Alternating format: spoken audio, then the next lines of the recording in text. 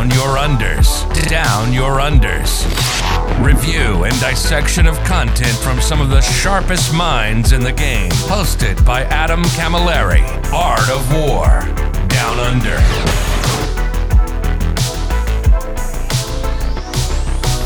Hello, ladies and gentlemen. Welcome to this brand new year, the year of our Lord, or whatever Lord you may praise, the corn in this case, 2024, first episode of this year. And I'm joined by the most bloodthirsty of mad lads himself, Anthony Vanella. Hello, mate. Hello, Adam. How you doing? I'm very well, mate. We're bringing in the new year in style. Welcome to Art of War Down on episode 178. I love that there's at least 18 in this number. Because we're doing the World Eaters. We're doing the World Eaters Index review. Now, some of you may say, but Adam, the indexes have been out forever. But still, there is still a lot to be learned. And even though we are reviewing rules that have been out for some time, we're talking about them at the moment in the current metagame as they have evolved, etc., etc. There's still quite a few I need to do. I haven't done Eldar. I haven't not done Chaos Space Marines. I haven't done a bunch of them. Mostly I'm holding off on those to wait to see the next balanced data slate. But we thought World Eaters was a pretty good pick to chuck in here. Plus, a lot of my patrons requested this pairing, as in need to get Anthony Vanella, or Tony V, as we sometimes call him. Don't call him Tony V. He will choke you out. And get him on for his favorite thirsty boys. Now, this is a two-part podcast, of course, as always, ad nauseum. You can jump over to Art of War Down Under over on Patreon and get that part 2, where Anthony and I will be answering Patreon questions and talking about World Eaters, how they're matching up into the metagame as it's unfolding right now, tips and tricks into and against and wielding the mad lads of Khorne. But my dude, you have plenty of things that you can plug, and I need to give you the opportunity. Oh man, so I'm doing so many things these days, Adam. I am a proud member of StatCheck. If you don't know what StatCheck is, we keep an eye on, the win rates of various armies, and we have a dashboard on our lovely website, which is stat-check.com. Check out there. There's, you can see all sorts of things from player ELO rankings to how armies are doing relative to each other. Even you can see how armies are doing even across player experience levels, which is one of the cooler features that Cliff and the boys have been working out. That's one I don't see people talk about enough. I always thought that was really cool that you can see across experience levels, is this army good or is it good against playing newer players? Correct. For the first time in a long time, we're able to track. I mean, you guys have been able to track how well you will do if you decide to pick up an X faction on the fly. Yep. And how good you can get with it if you stick with it, against, just picking up the next hotness and then you falling on your face and blaming the universe. Yeah, you can look at what the progression of a player across newbie, more veteran, and so on, as they go through the skill band on the faction, or the experience band, I should say. There's no, there's no way to calculate skill outside of ELO, but experience at least. Yeah, it's really exciting. The innovations you guys have done in that realm have been absolutely stellar. Really, really proud of what you guys have been able to do.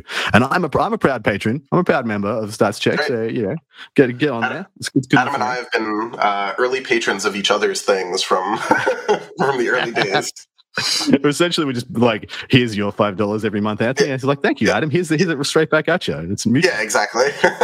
I've been an Art of War Down Under patron since literally episode 1. So. Dude, it warms all the cockles of my many hearts.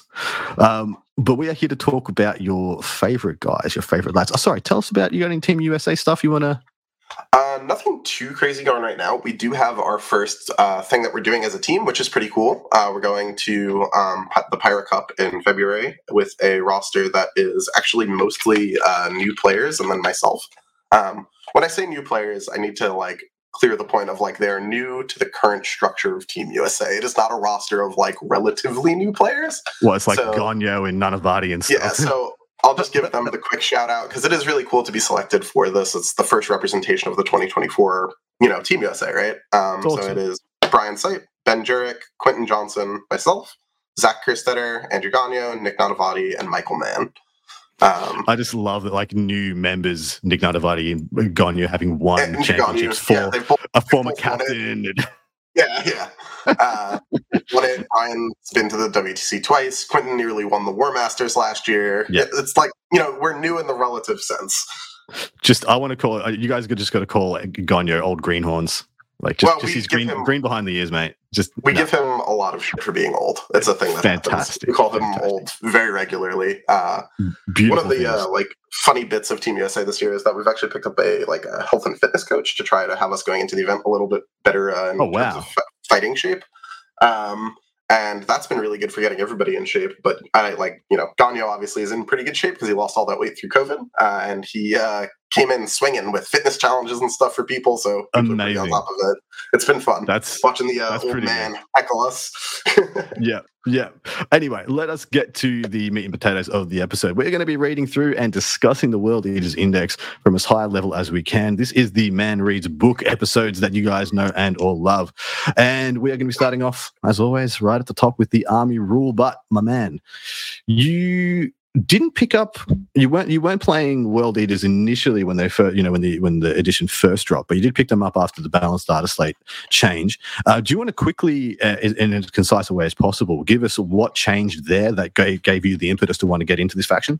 Yeah, so there was a couple things that were pretty important for World Eaters that changed outside of themselves, right? So one of the big things was that Custodians at the time when the edition first dropped were doing a pretty rough job stifling melee armies' ability to do really anything.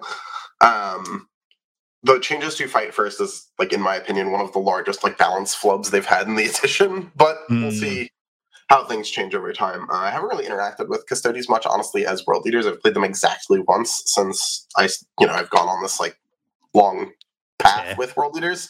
But that was one of the big things was Custodians getting hit. The other thing was that World Leaders launched in 10th edition like they had Eldar stats, and they certainly did not. And once that changed to them coming back within what seemed like a relatively more normal band, I was willing to give them a shot. Once I gave them a shot, I was like, oh, hey, the damage is a little bit higher than I expected it to be. They are just blindingly fast. That combination of factors with a bit of list tuning from what I thought was going to be good, and accepting that I was going to have to use anger on this edition, meant that it was it was go time. It was time to get the boys back out and give it a spin. Fantastic. So it was, it's not too hard to say that first impressions of the index at Army at 10th edition release I was pretty impressed with the rules, but not the application on the tabletop. I looked at the rules, I looked at the units, there's some exciting stuff here. And then I just felt okay, this is an army that exclusively operates in the melee phase and the charge phase, and that is not a good place to be, in the pure index version of 10th edition that we got. It was just the wrong place to be. Yeah, stepping your Exalted 8-bound unit out and then getting literally rinsed by a Wraith Knight passing two hits is cool, sick, awesome. Yeah, it was an exciting army operating in the wrong phase is pretty much where it was at. Now, this is probably the pressure list of the metagame at the moment. Yeah, maybe Canoptic Court's getting somewhere near that. Different pressure, right? Canoptic Court suffers your primary and that really doesn't go away. Yeah, whereas World Leaders blast you off the objectives. They're just hello, you were on this objective, now you're not. You are now a pink mist. But anyway, let us jump into the Army rule. This is the Blessings of Khorne. If your Army faction is World Leaders at the start of the battle round, you can make a Blessings of Khorne roll. To do so, roll 8d6s, and then you can use those dice to activate various abilities. You activate them by using the doubles that you roll, so you want a certain amount of doubles to activate each one of these. Some of these, need any doubles. Some of these need a triple of a certain number, and some need a certain number of doubles or higher to activate them. And so, for example, and they've even given you one here. I roll 8d6s, and I've got 2 4s, and I'll use that to activate one ability, and I've got 3 6s. I'll use that to activate another ability. You can only have 2 of these active at a time, and the list starts as thus. The first one is Rage Fueled Invigoration, which keys off any double roll. So if you roll double 1s, you can pop this off, double 2s, double anything. And it's add 2 to the move characteristics of models in this unit. Now, this is pretty much, you just slap these down, and they affect your whole army, yeah? Yep, yeah, so any of these buffs apply to any unit with the Blessings of Khorne army rule, which is anything that you'll have. Notably, it does not apply to allies, which is why, much like in 9th, this is actually a bit of a bleed over from 9th, is that when you construct World Leaders lists, for me personally, because these buffs are so strong, I write them with no allies, which is a giant boon in teams, but in general, I try not to include allies because so much of the, resource game you're playing with World Leaders is managing these buffs and making sure that they're relevant army-wide each turn, and they don't affect allies just at all. So that's a thing to keep in mind. Easy done. What's the second of the buffs? So the second one is also any double, which is notable for something I'll get to in a second, which is models with this ability have a 6-up feel no pain. If you already have a feel no pain, you add 1 to their rolls. So things with a 6-up go to a 5-up, things with a 5-up go to a 4-up. It's very good. Extremely powerful rule. Most things do not have a 5-up, it's just spawn. Most things do not have a 6-up, it's just exalted. So as a general rule of thumb, what this ability says is you get a 6-up feel no pain. It's worth noting for both of these that a roll of 8 dice will inherently always have a double in it, so when you will always have access to one of these two. Correct. It's actually quite clever the way they've done that. Like rolling 8 dice, you can just virtually go. You can't not have a double. There's only 6. Yeah, there's only 6 numbers on the dice, guys. It's going to happen unless 2 of them land on their corner, and then in which case you re-roll them. Yeah. Next one is martial excellence. It's funny that they used excellence in the World Eaters. Just excellence is not a word I associate with World Eaters. Anyway, excellence is yes, it is any double of a 3+ or more. And then melee weapons equipped by models have sustained hits 1. So army-wide sustained hits 1. Pretty good also. Just generically good because it's army-wide, right? Like you can set this up so that this is part of like an important combo we'll get to with one of the stratagems later. But this rule in general is very strong. It's also worth noting for when it says double 3+, it doesn't mean that you can take a 3 and a 4. You need literally like 2 3s, 2 4s, 2 5s, etc.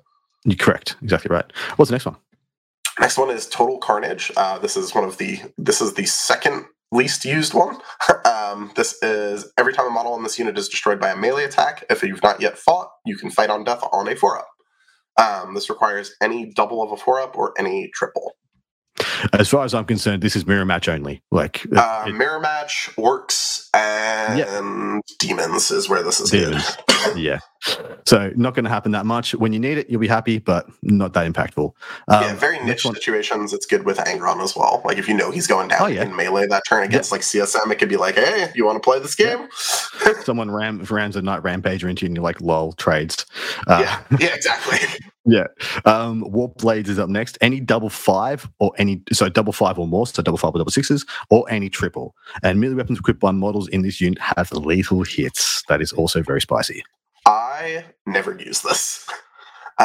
Because of the World Eater's strength characteristic and their access to a +1 wound stratagem, combined with their ability to get reroll wounds from regular 8-bound, reroll 1s at minimum, if not all full, this lethal hits is almost never relevant. You will, like, almost always it is better to take sustained as an output buff. Fair. Totally fair. Yeah, and you're exactly right. Like, the median strength is 6. Yeah, like your worst. That's the bottom. The absolute floor is 6. Yeah. Well, Jackals go to 5. Yeah. Jackals go to 4. I think the big boy goes to 5. Yeah. But like my Jackals are always just like they're in the back. Like they don't fight. Yeah. They just hang out over there. All right. Last one: Unbridled Bloodlust. Any double 6 or triple 4s or more. So you need 3 4s or 3 5s. And the unit is eligible to charge in a turn in which it advanced. That is the bread and or butter, and that's the one you always want to have access to, right? Yep, this is my sweet soft baby. This is my favorite one. John Lennon, also of Art of War and Team USA, jokes that I only play armies that can advance and charge. That's correct. And he is actually right. Like, and I went back and looked because I was like, that's not true, John. And I went back and looked, and it was like CSM, Harlequins, Tyranids, Drakari. Damn, he's actually got me. Yeah, gotcha. But on the whole, is this a good army rule? Is this a good ability? Is this a good tree of options? This is a fantastic army rule so long as they maintain the ability to have some level of manipulation of it across the detachments. This detachment's very good at ensuring some level of reliability with it, which is great. And as long as that remains a theme in the other detachments when we eventually get a codex, fantastic.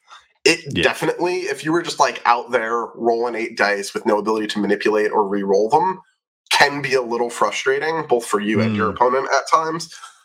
We'll get to that later with Angron. But as a general rule of thumb, this army rule is extremely good because it works from the rip. When this first got previewed from going from 9th to 10th, I was a little annoyed because I was so used to the like pure raw reliability of the 9th edition rule, which was just like dead models generate points generate buffs, right? Very straightforward. This has an RNG element to it, but the buffs you end up with are like, again, advance and charge in an army that again, given the detachment, has an auto advance 6 strat, is extremely good. Well, like if you were to take any of these abilities, actually all of these abilities and apply them just about any other army in the game, everyone would be pretty happy with this tree of abilities. +2 move. Feel no pain, sustained hits, lethal hits, fight on death, advance and charge. There is no bad options here. There are just better than others, essentially. Yeah, I mean, like, the worst case scenario is you don't roll advance and charge in a given turn. Ideally, by that point, you've already staged in mid, and you're just taking +2 move. You have to deal with the fact that you're now going to go 11 and charge. Oh, no. Oh, no. The worst. 23-inch threat range. Whoa. You're just a Blood Angel jump pack unit. Unfortunate. Yeah, rip. I think this is one of the better, and if not one of the best army rules in the game, because it does have RNG elements to it, but the payoffs are all very good. Whereas there are things like the Admech one, which are just don't even apply to the whole damn army, and then very mediocre applications. Yeah, I think the big thing with Eaters is Eaters have a lot of good rules, and then just like every time you look at an Eaters rule, you have to remember it's applied in the context of an army that literally skips one of the strongest phases in the game. Correct. Because it's easy to look at Eaters rules and be like, oh, this is like way out of band, and then you're like, wait a minute, they literally can't shoot. They shoot 4 bolt pistol shots, and that's the shooting phase. The comparison, there's always been a good comparison in my head between Tau and World Eaters. They only operate in one phase, but the thing is that usually the shooting phase is more impactful than the fight phase, but they need to be like... Well, right? Sorry? I said it's safer as well, right? When you shoot, you don't get shot back. Yeah, but in the applications of it, they both need to be near the best at those phases because it's the only one they got. Correct. So, yep. Yeah, even Guard has more melee than Tau, right? Like... Yeah, it's true. It actually is with true. With the addition of Tank Shock, Guard actually, like, if you get too close to Guard and they, like, bulger in you, then Tank Shock you, it's a little spooky. 100%. Yeah, it gets rough. Yeah. All right, on to the World Eaters detachment rule that they've given us, Berserker Warband. Relentless Rage, it is +1 strength, +1 attack on the charge. There's no other ifs and buts there. No, it's just on the charge now. It used to be like in the first round of combat, essentially, like if you heroic or so on and so forth. Yeah. That is a thing that got like air quote nerfed across literally every application of it from 9th to 10th, so whatever. I like that though. I do like that. I liked it because it went from 8th, where it was like, some people had it when they were charged, was charged. Some people, on very few occasions, had both. In 9th edition, everyone just had it first round of combat all the time. Didn't matter. It was a bit Now, at least it is just, when you charge. And it makes so much sense here thematically. Yeah, I mean, very rarely is a World Eater not either charging or in a first round of combat, but sometimes it happens. It does. Good ability though. Yeah, overall. Yes, great. Yeah, it's not exciting, but it works great. All right, give us the first of the stratagems, mate. We of course have our 6-pack here. Oh yes, we lead off with the one that I forget that exists every time. This is called Gory Massacre. It happens in the fight phase. It is you target a World Eater unit from your army that made a charge and destroyed one or more enemy units in the fight phase. That's very funny that it puts or more, like you're going to kill 7 units. Guess it could happen. In your opponent's next command phase, every enemy unit within 6 of that unit must take a battle shock test. If the enemy unit taking that test is below half strength, they have to subtract 1. Enemy units affected by the stratagem do not take other battle shock tests. So basically, it's not like you don't get doubled up on like you would with like the CK1 and WTC rules. But it's just take a battle shock test. This has never come up for me. Nope. It could in theory, but like I haven't run into a situation yet. Until I rocked up to do this review and skimmed over these again, totally forgot this one existed. And as soon as we're done with this, I'm probably going to forget. Pretty often I'll tell people like the World Eater stratagems, and then someone will be like, you only said 5. And I'm like, yeah. And they're like, there's 6. And I'm like, no, so there is. Yeah. Just disagree with them. Be like, nah, you're right. I usually joke with my opponents before the game that if I tell them I'm going to use this, they're not allowed to let me. No. Yeah, just slap the CP out of your hand and stop it. Yeah. Hit my hand, take my CP counter back. No, Anthony. Aim higher. Because the reason we're saying that is because the rest of these are bangers. So for the Stealth Run is the next one. It is 1 CP. It is in the fight phase. Good. It's in the fight phase. Yay. This unit from your army that has not been selected to fight this phase. Turn of the phase, each time model unit makes an melee attack that targets a character, monster, or vehicle. Add 1 to the wound roll. So +1 to wound characters, monsters, and vehicles. 1 CP +1 to wound is always a good place to be. A huge thing with the stratagem that I actually missed when I was doing the review of this index for WTC is that it is against character, vehicle, monster units. So putting a character into your Wraith unit now makes them eligible for this stratagem to be used. Yes, it does. completely missed that the first time I read this and was blown away when I read it again. When I went to go back to the book, I was like, wait a minute, that's every important unit. So it might as well read monster vehicle and any relevant unit in the game.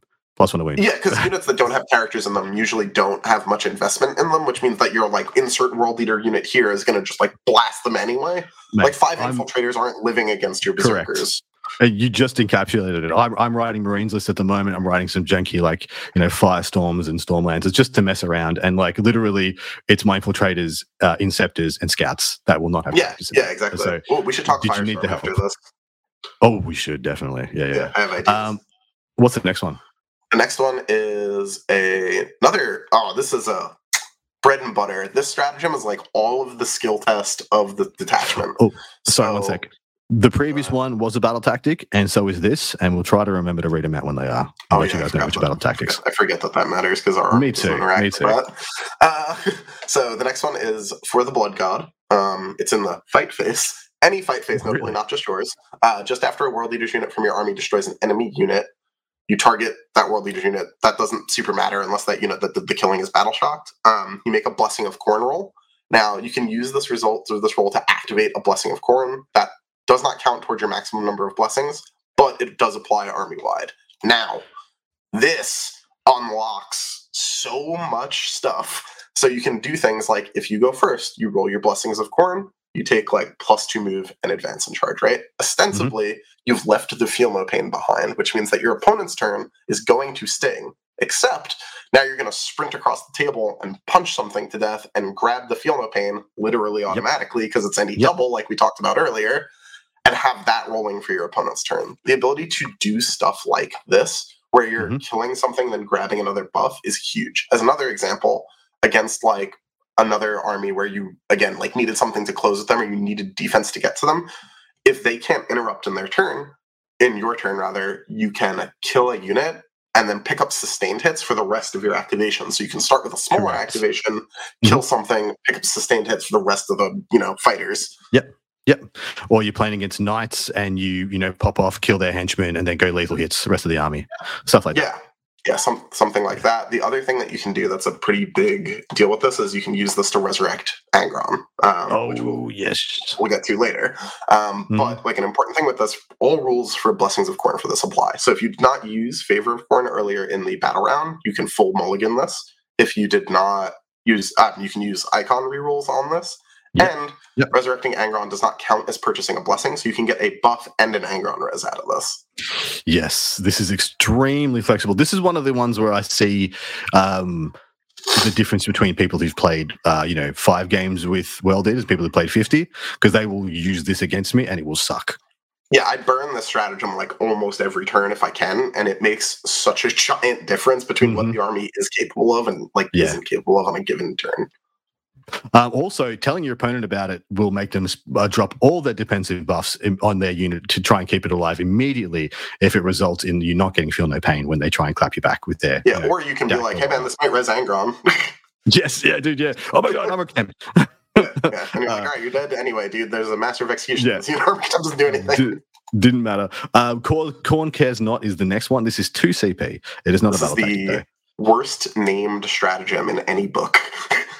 Khorne Cares Not, because clearly he cares based on what the stratagem does. He cares so much. He's 11 out of 10 care. Fight phase just after enemy unit has selected its targets, and one World Eaters unit from your army that was selected as the target of one or more of the enemy unit's attacks.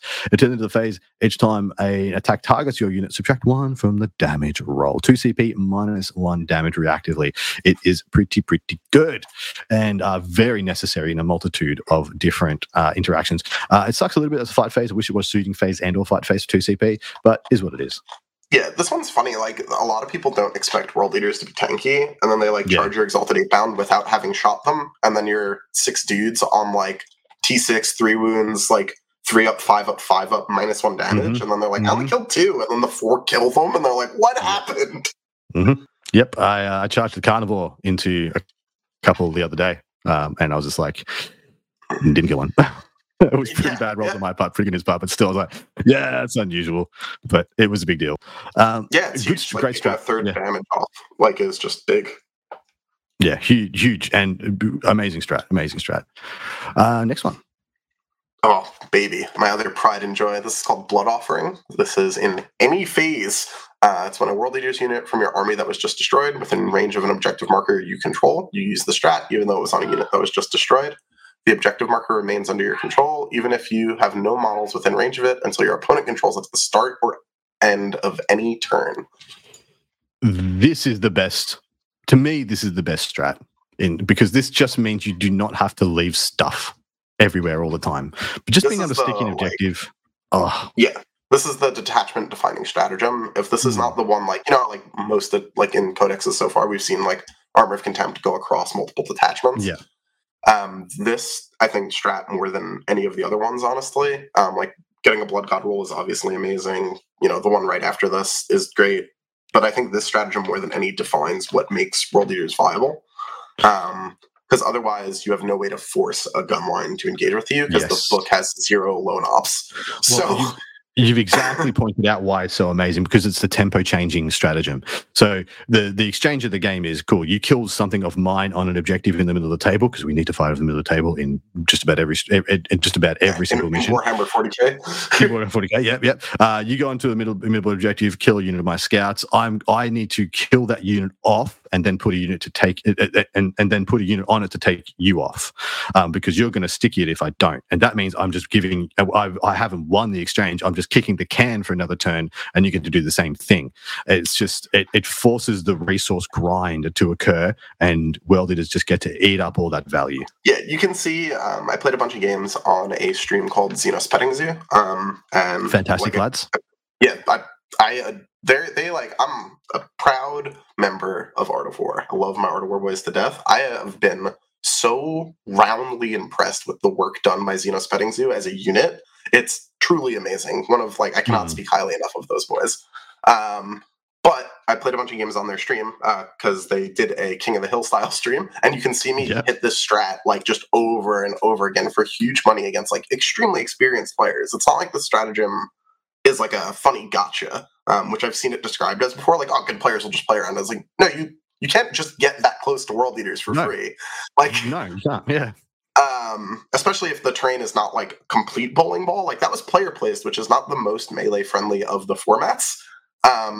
And game over game against Nick Nanavati, Brad Chester, Ben Jurek, all these very experienced players, you could see, the early trade Invocatus for scouts, rangers, nerdlings, whatever, die, sticky the objective, get a 15 cycle is entirely game changing. Crazy.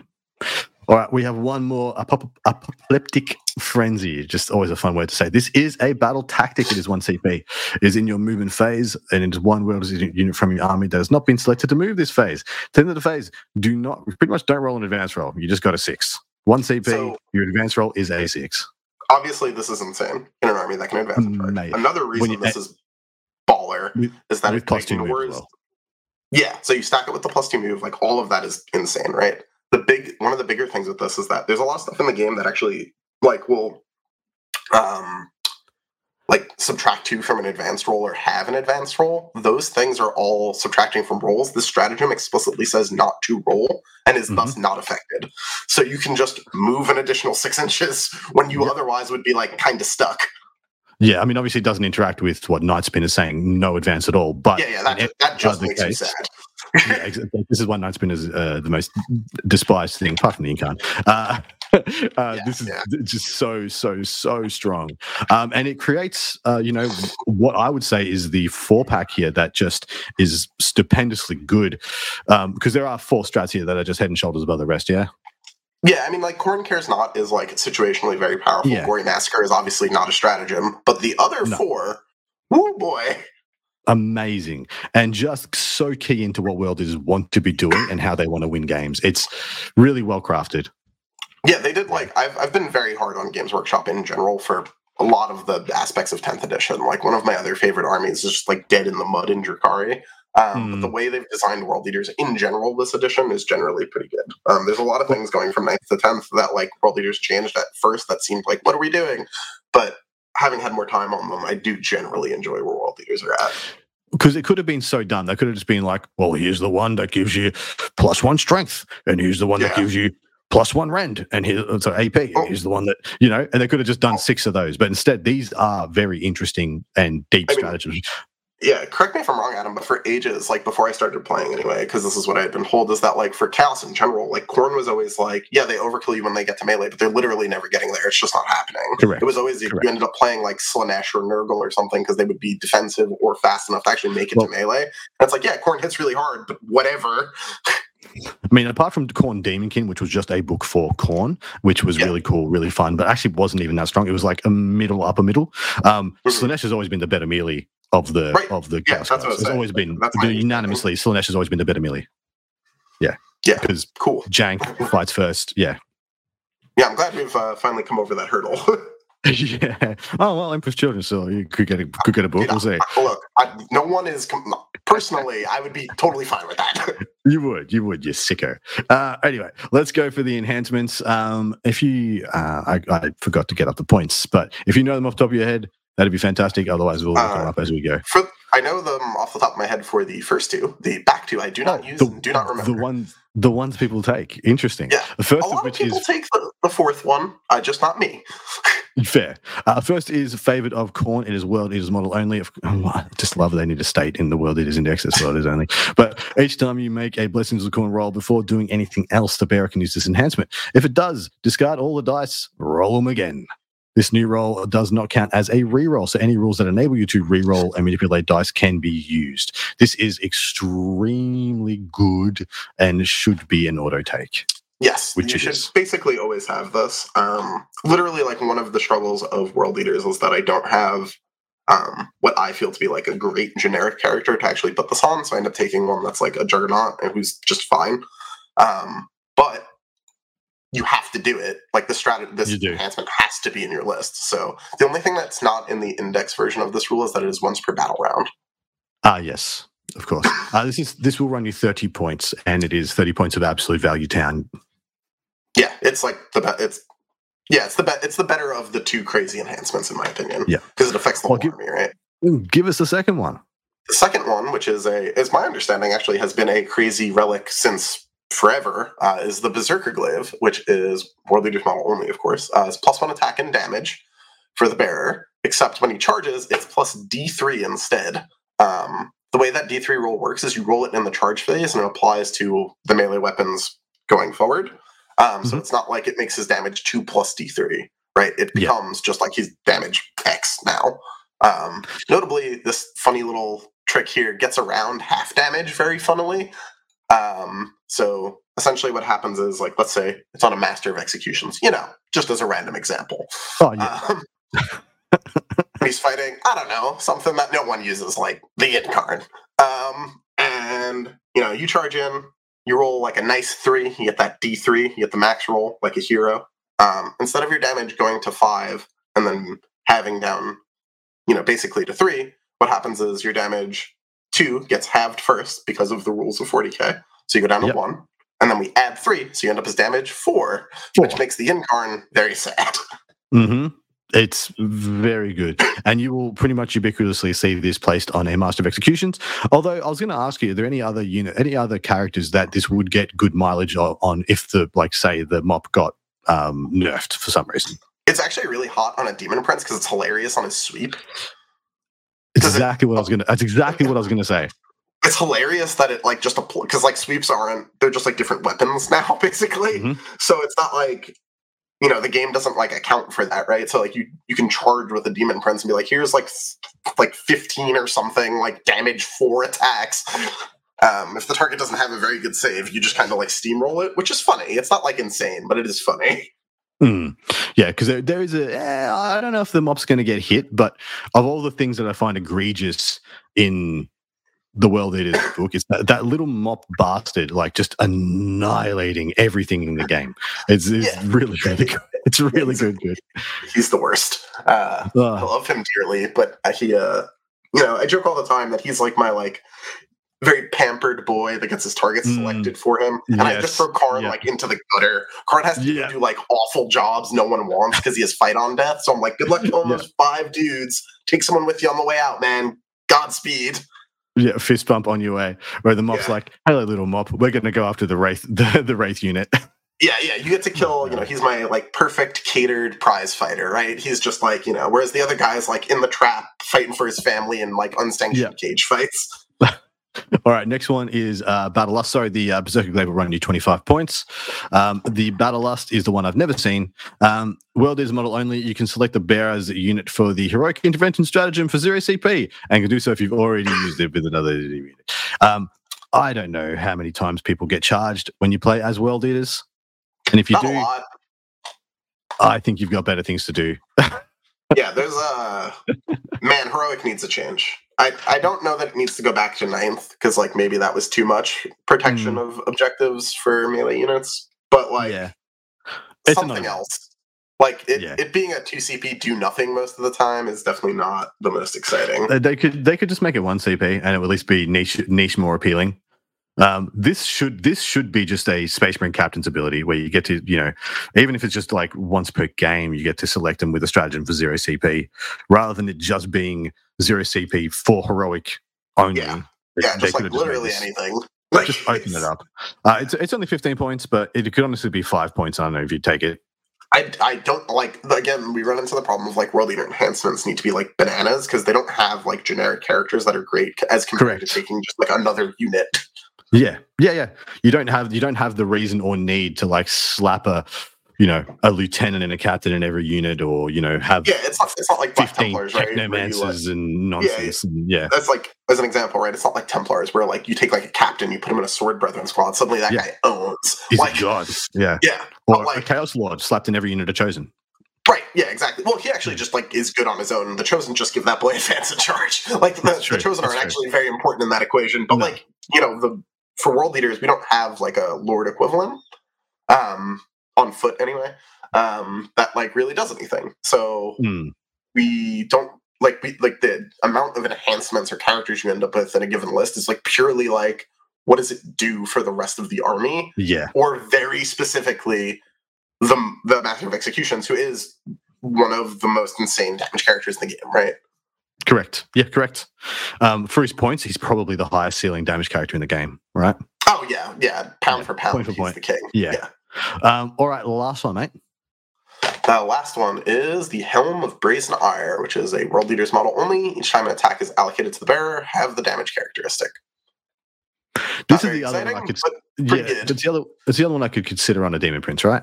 Yeah, it's fun on a Demon Prince. I like go back and forth with this when it comes to taking a Demon Prince, because like really what I'm looking to do, like in an ideal world, would be remove my like Juggernaut on Lord on Jugger and replace him with a Foot Prince, like a Walk Prince, and give him Favor of Corn, because I would prefer just like a better caddy that actually did something rather than the Juggernaut Lord who usually does nothing. But also like most things that kill a Demon Prince kill him via like he gets like tank shocked and grenaded and like nonsensed with lethals and then dies, right? And have damage doesn't, it's in my experience anyway with like a lot of other things like this, doesn't really necessarily do a ton.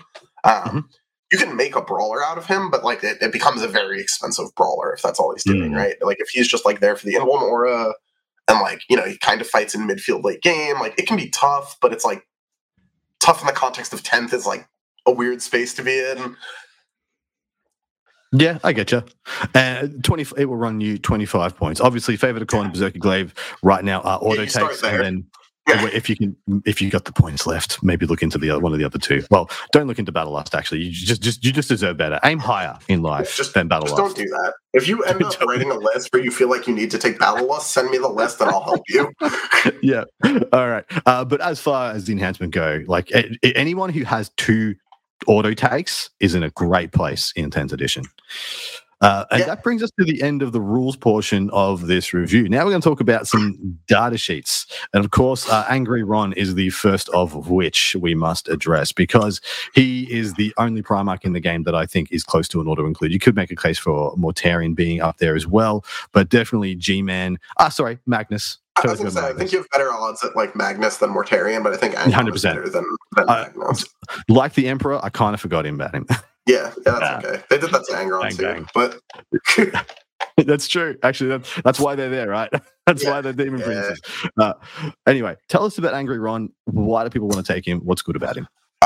So, like, off the jump, like, the biggest two changes are a lot of things can move out of sequence a lot more in 10th, which makes screening a lot easier against your army. And Angron's the only idiot with fly. Yep. So that is really important very often. Number two is that his resurrection, which is a huge marquee part of why you take Angron, no longer costs you resources that are used to buff your entire army. So let me read that ability for people. Sorry. Yep, go for it. So Reborn in Blood. Each time you make a Blessings of Corn roll, if this model is destroyed, you can use a 666 and a 666 only from that roll to activate this ability. If you do, this model is no longer destroyed and is placed into its reserves with its full runes remaining. Now, a lot of people look at Angron's data sheet, and his stat line for how many points he costs, which is 415, is not that impressive. He costs a knight amount of points, but he doesn't bring a knight's amount of durability.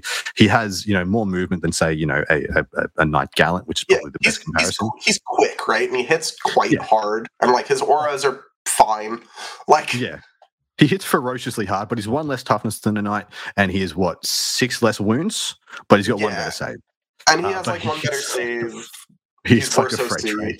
Yeah, he hits real hard. Like, he'll kill, frankly, everything. 2 Redemptors in a go, if you let him. Notably, the World Eater's, +1 to win stratagem affects the World Eater, not the target.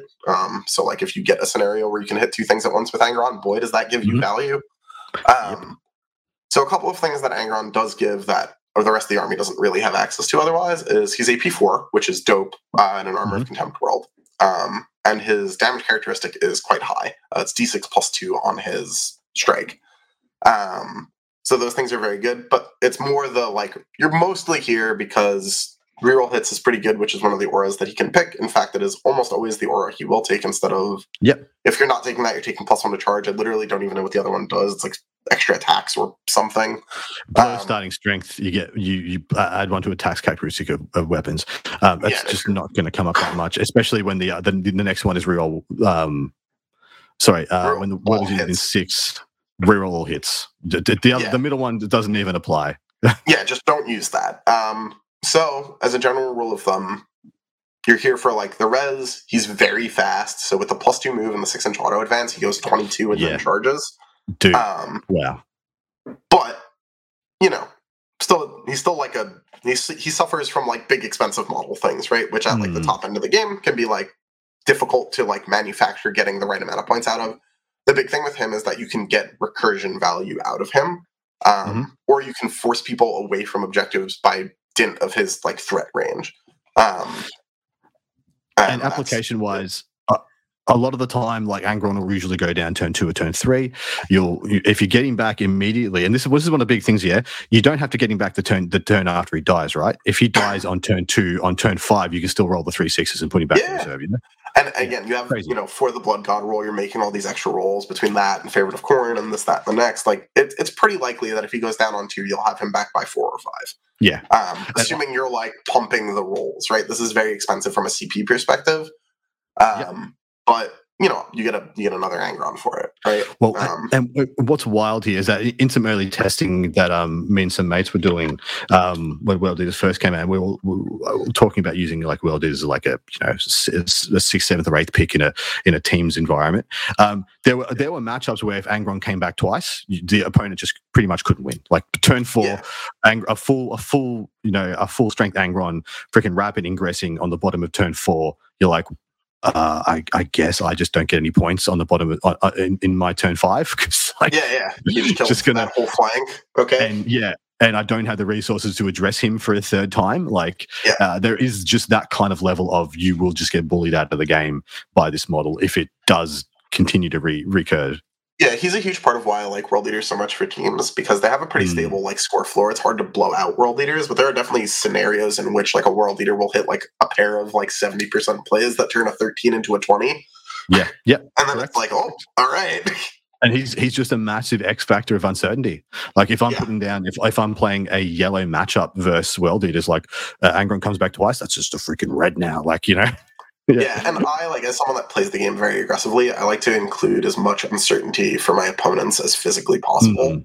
Because I'm very uncomfortable with uncertainty in the game, Adam. Like, I'll roll those 8-inch charges. I'm about it. Like, but I like to make, my opponent have to deal with some level of, like, creeping, like, pressure. And pressure is applied in multiple ways on the table, right? It's, the world leaders are racking up these points. They're also very fast. They're, like, literally right next to me. Like, there's a lot of ways that pressure exists and can be exerted in a game. And I think the, like, looming threat of, like, all right, Angron's in my face, killing my dudes, like, I have all this stuff in front of me now. I killed him. Is he just going to come right back? Is it worth shooting him? And I've had people incorrectly elect to just let him do his thing. And all out of the fear that I hit, what is frankly like a 1 in 9 or 1 in 10 or something like that on the res. Yeah. But it's like that 10% chance of res scares them so much that they just don't bother. And then he, like, if I'm playing tactical, he, like, goes and takes their home objective and scores, like, 9 secondaries. And it's just like, all right, man. I played a game against World Eaters at a Teams event with my Chaos Knights, and he came back so he rapid ingressed on the bottom of 4. And then on turn 5, he ripped 2 cards and took a primary, and it was a 15-point swing. It was just like, because he ripped area denial. He went in, took the center objective off one of my brigands, and he pulled another card. And it was Storm Hostile, and I was just like, oh my god, rip, absolute rip. Anyway, lose primary for it, and it's just like, okay, okay, and that was the only model he had left on the table. That was it. He had Ron, and he was tabled, and then Ron came back and got him 15 points. I'm like, sweet, merciful Lord, that's just rough. And like in a fair play though. That's crazy. Yeah, fair play to my opponent. He played it perfectly. All right, give us 2 other data sheets that you think people need to know about World Eaters for us to unpack. I'm going to give you, like, the one that, like, obviously everyone talks about because I think it's important that people know what he does, and that is the Master of Executions. The MOP, yep. So he has a couple of really important rules, the first of which is while he's leading a unit, very specifically while he's leading a unit, note that if you kill the unit around him, this no longer applies. They have fights first, which obviously makes them difficult to charge. And then the other one is that while this model, so him specifically, targets a character unit, remember from earlier, that's most things that matter. Relevant he gets full unit. Full rolls to hit and wound. His base weapon is 5 attacks, plus 1 obviously from world leading if he charges, at 7/2/2, with on the data sheet dev wounds and precision. Obviously, those are all great keywords combined with fully roll to hit and wound. You slap the Berserker Glaive on this man, peanut butter and jelly. He does so great. So good. 105 points for that package, and he'll kill just about everything in the game. Yeah, he kills most things that have the, like, associated keyword. Weirdly, not great at killing an Armiger. Funnily enough, yes, you're correct. Needs some stratagem help to take down an Armiger, but that's what his buddies with him are for. That's him. I love him and loathe him in equal measure. He's a significant, like, a non-zero part of why world leaders are good for sure. I would like to give honorable mention to the Lord Invocatus, who we're not going to give a full deep dive into, but he still does give Scout 2 units, and that is an extremely good place to be, especially if you're going first with World Eaters. Yep, and I mean, even going second, right? You can set up so that your Scout offensively, takes you into enemies, or your Scout defensively takes you into cover, right? Not the most exciting always, but, like, honestly, like, unit, like, army defining is that Invocatus' ability. The other unit that is just, like, so common as to be, like, a thing people need to be aware of is Exalted 8-bound. So they're like the, again, like, essentially since world leaders have been released, they were either Codex and now Index 8-bound, because they don't really have other unique units. And their non-unique versions of Chaos units are just not very good. Like the Terminators, like, you could make 8-bound as many points as you'd like and make the Terminators basically as cheap as you'd like, and the Terminators will not pass 8-bound for what the army's supposed to do. So the standard 8-bound have a rule that is reroll 1s to wound if you're near them, or reroll full wounds if the target is below half strength, which is pretty good. They're one of the few sources of flat 3 in the army from their unit champion. The bread and butter unit of the army, though, is the Exalted 8-bound. So for just to go over them fully. They're base move 9, they're toughness 6, they have a 3-up save, they have 3 wounds each. They only have 1 OC, which can come up. But base, they have deep strike and a 6-up feel no pain, which can be improved by the faction buff to get to a 5-up. In addition, they have a rule that changed from 9th to 10th, which is each time an enemy unit within 6 of this unit is selected to fall back, they have to take a leadership test. If they fail, they have to remain stationary instead, meaning they can't fall out of combat. It's huge. This used to not work on vehicles or monsters, and now does. So you can lock up a lot of stuff and force them to stay in melee with you. Obviously, being stuck in melee with a big, chunky unit like this is dangerous and often leads to death. They have one of the few profiles that have been actually scaled up to deal with the strength and toughness changes of 10th, it feels like. It feels like most melee weapons got left in the dust by that. But the chain fist that these boy have swing at a girthy strength 14, AP 3. They are only 2 damage, even on the sergeant, even though they used to be damage 3, but their sergeant is now twin-linked. So I adore that they felt like they needed to start twin linked on that rather than the Eviscerator or the Chain Glaive, which really could have used it with their strength 6 and strength 8. They slapped it on the strength 14 one where it doesn't need it at all. I really would have preferred that just stayed at damage 3, but whatever, it's fine. It's fine. Yeah, they're absolutely the bread and butter. This is the bully unit. If anybody remembers what Mutilators. Everyone remembers the hallowed Mutilator. It was the melee version of the Obliterator. This is what they turned into in what. That is what they wanted to be. Yeah, this is what they wish they were. Absolutely, really important unit. I actually really like regular 8-band as well. Scout 6 on them, fantastic. They're great. I run a unit of them. The ability to independently scout is awesome. They combo with Angron really well because they hit on 3s, not 2s like the standard 8-bound do with their Eviscerator anyway.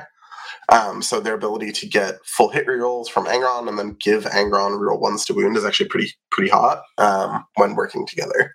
Yeah. All right, mate. We are going to wrap up on our last couple of things, which is we always do when we do an index or a codex review, is our ranking system. So out of 10, as a World Leaders player, how happy are you with this index? I get to use most of the units that I would like to use. The Codex largely plays in the way that I want to play. I'd say I'm about a 9. The only thing that I would prefer is that I don't love how mandatory Angron feels, and unfortunately it's not really a thing they can fix with points just because the army doesn't have other things with fly, really. Yeah. So unless you end up in a world where two winged demon princes are somehow buffed in their damage output and cost the same as 1 Angron, then maybe you could make an argument for it. Yeah. But that's not going to happen, frankly. So until we get there, it seems like we're shackled to our Primarch a little bit, which is cool, though, because he wasn't very good in 9th. I have a really nicely painted one coming to me, so I'm excited to use the big boy, right? But fantastic. If my only gripe is that I have to use my Demon Primarch, I think the book's pretty good. So I think 9 is fair. Yeah. Some gripes that I have is that the internal balance of the army is a bit out of whack. But it's out of whack in the good way. And so this isn't much of a gripe. There are a lot of data. There's actually, surprisingly, people would say, there's no data sheets in World Eaters. There's actually plenty of data sheets in World Eaters. You're just never going to take them because they're Predator Destructors and they're Forge Fiends and they're Helldrakes. Hellbrutes and Mauler Fiends and such. Exactly. The Mauler Fiend is almost good, but it's just not. It's just on the cusp, man. I don't know why it's amazing. Strength 14 fists on this giant demon engine are only AP2, but Yeah. But my only issue is you're taking something that can't go through walls, or you can just take something for the same points that can go through walls and is just as killy. Again, I'm very happy with the book being Codex 8-bound because 8-bound are my favorite models. But they definitely some of these units could have had better rules. Also, why the Forge Fiend is the same cost as the CSM one, I will never understand. When it gets no buffs, 0% buff. Not packs, no dev wounds. What are we doing, Games Workshop? That's what I mean. There's no reason. There's no incentive. There's no reason to take them. And so, internal balance wise, it's wrong in the right way, as in it's wrong that the internal balance is off. But the things that are good are the things that you will feel good about as a World Eaters player. It's the 8-band, it's the Zerkers, it's the Angron, it's the Khan, it's the stuff you want to play anyway. But they could have done better in giving you some reason to take some of the other stuff, at least a little bit. But I still would give this a good 8 out of 10. Yeah. Oh, I did it. We did it. Ooh, we're out. All right, and we did the faction tier list a couple of weeks ago with Peter the Falcon. But where do you put World Eaters right now in the tier lists? Sorry, the tier ranking. So, I think that like in an average player's hands, I think World Eaters probably fall somewhere in B. Yep.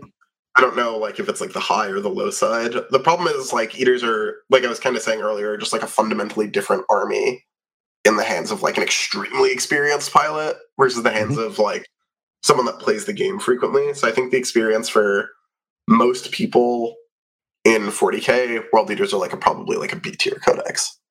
Yeah, that's fair. I think that's fair. I still think I still think in a lot of hands they're playing firstly, they are more than just about every other faction in the game. They are a table-dependent army. Playing World Eaters when the terrain ain't good is very difficult. Yeah, once again, it's a different army. If you're playing on good standard terrain and you can have confidence in it, you can practice on it, and you know what you're going to rock up to. Even if it is not great, you can find ways and means to negotiate it. Like you can stack more regular 8-bound in rather than exalted 8-bound, get a bunch more scout moves, do other things to at least, you know, on the 50-50 go first. Like, well, there's no terrain, but at least I'm going to get you. Stuff like that. Whereas, you know, a bunch of other armies just don't have that problem. So and that's exactly why I agree with you. I think for the most cases they are a B. I think in the absolute best freaking hands, they are one of the best factions in the game right now. Especially, I would definitely like if you have like minimal ego here, but like me playing World Eaters makes them like top 5. I think like I would always put them in a team. Like in that scenario, like right now, like if World Eaters make it like this to WTC, I will be playing World Eaters for WTC. Very little doubt in my mind. They will be in every 8-pack. And I would assume, they should be in every team would have one. Yeah, right. What? It's just what a terrifying second or third put up. Like just cool. All right, we're taking the heavy, and God rest your soul, sir. You better go. You better go first. And like even if you're a favorite matchup into them, there's so much room for Eaters to just be like, I went first and fallback locked one of your screens. Yeah. What's up, dude?